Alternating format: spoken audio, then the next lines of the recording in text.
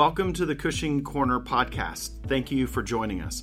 Today, Cushing provides a timely update on trending topics in the market. I'm Jeff Crumrine, Head of Distribution, and will be your host as we explore investment topics each episode with a variety of our investment talent here at Cushing Asset Management.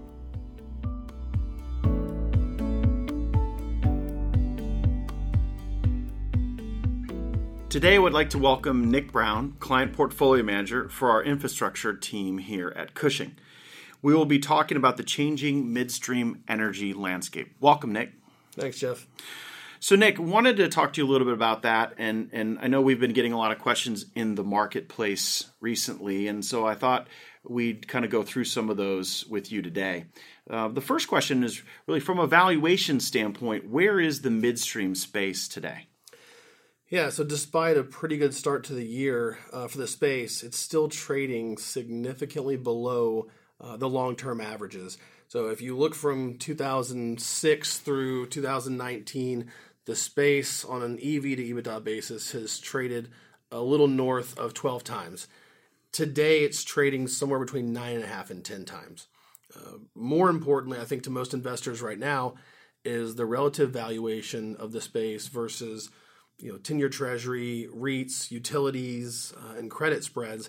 You've got a 200 basis point discount, essentially, of where that spread is today versus the long-term average spread.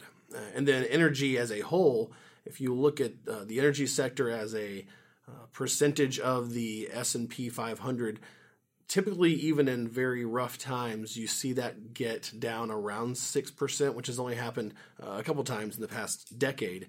But right now, it's actually trading below 5, or sitting below 5% of the S&P 500, which is a multi-decade low.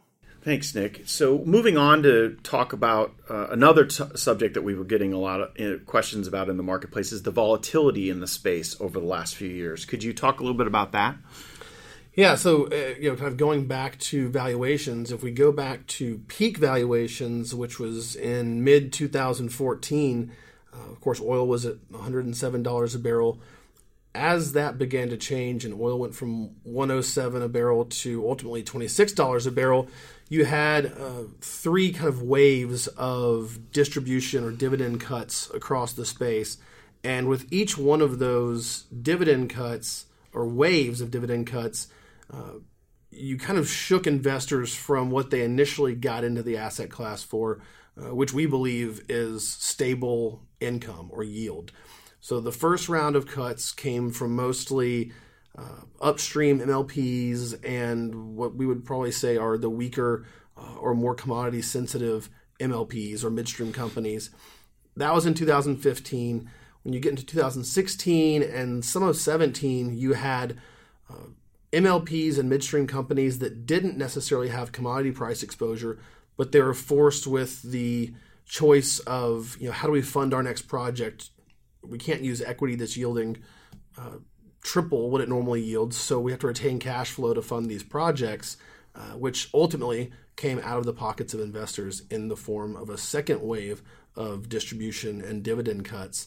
And then finally, in 2018, you saw what technically wasn't a distribution or dividend cut, but it was the result of a lot of these simplification transactions where essentially a very low-yielding general partner was acquiring a much higher-yielding MLP, and the result was obviously a high-yielding name going away and a much lower-yielding name replacing it, which to the end investor, again, felt like a dividend cut. So that's increased uncertainty around the asset class, around the income in the asset class, which, just like anything else, when you have uncertainty, it typically increases volatility.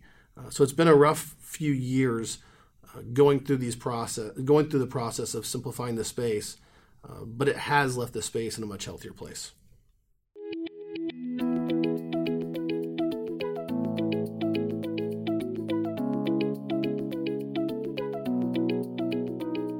We're back with Nick Brown, Client Portfolio Manager on our infrastructure team here at Cushing, and talking about the changing space we have in the midstream area.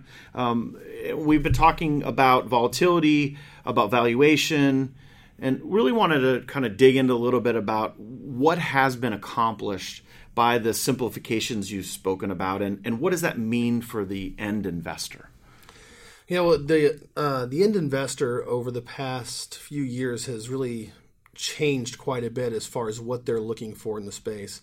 I think if we looked at the space in 2015 or prior, it was all about the income and the growth of that income, and that's how companies were valued across the space. That's kind of shifted over the past few years, and certainly today when people look at this space, we believe they're looking at it more from a total return perspective. And so the companies had to make some of these simplification transactions to satisfy what I would say is a kind of a demand from investors. So the main goal from the simplification transactions was to remove the structural hurdles or headwinds that most investors had a problem with. The first being incentive distribution rights that existed between the general partners and the MLPs, which was relatively simple to do and quick to do, but the mechanics of accomplishing that ultimately came down to merging the two entities together. And we've seen over 90% of the space do that now. Some of the bonus or additional benefits of these transactions would be the ability to fund projects without issuing equity, which, if we look at the CapEx across the space, it's been funded by equity. For the past half decade or so, they've spent about $40 billion or issued $40 billion worth of equity to fund projects. Last year, that number was down to $10 billion, and this year it should probably be about half of that. So that's a huge change to happen in just a couple of years' time.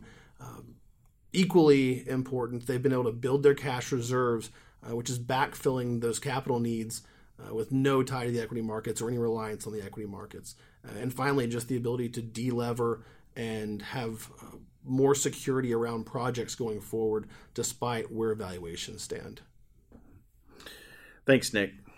So clearly, where we've been and where we are now is a very different place, and it sounds like from all your comments, we're in a much better spot in the market than we've been in a number of years, and hopefully that's sets up nicely for investors as we go forward into 2019.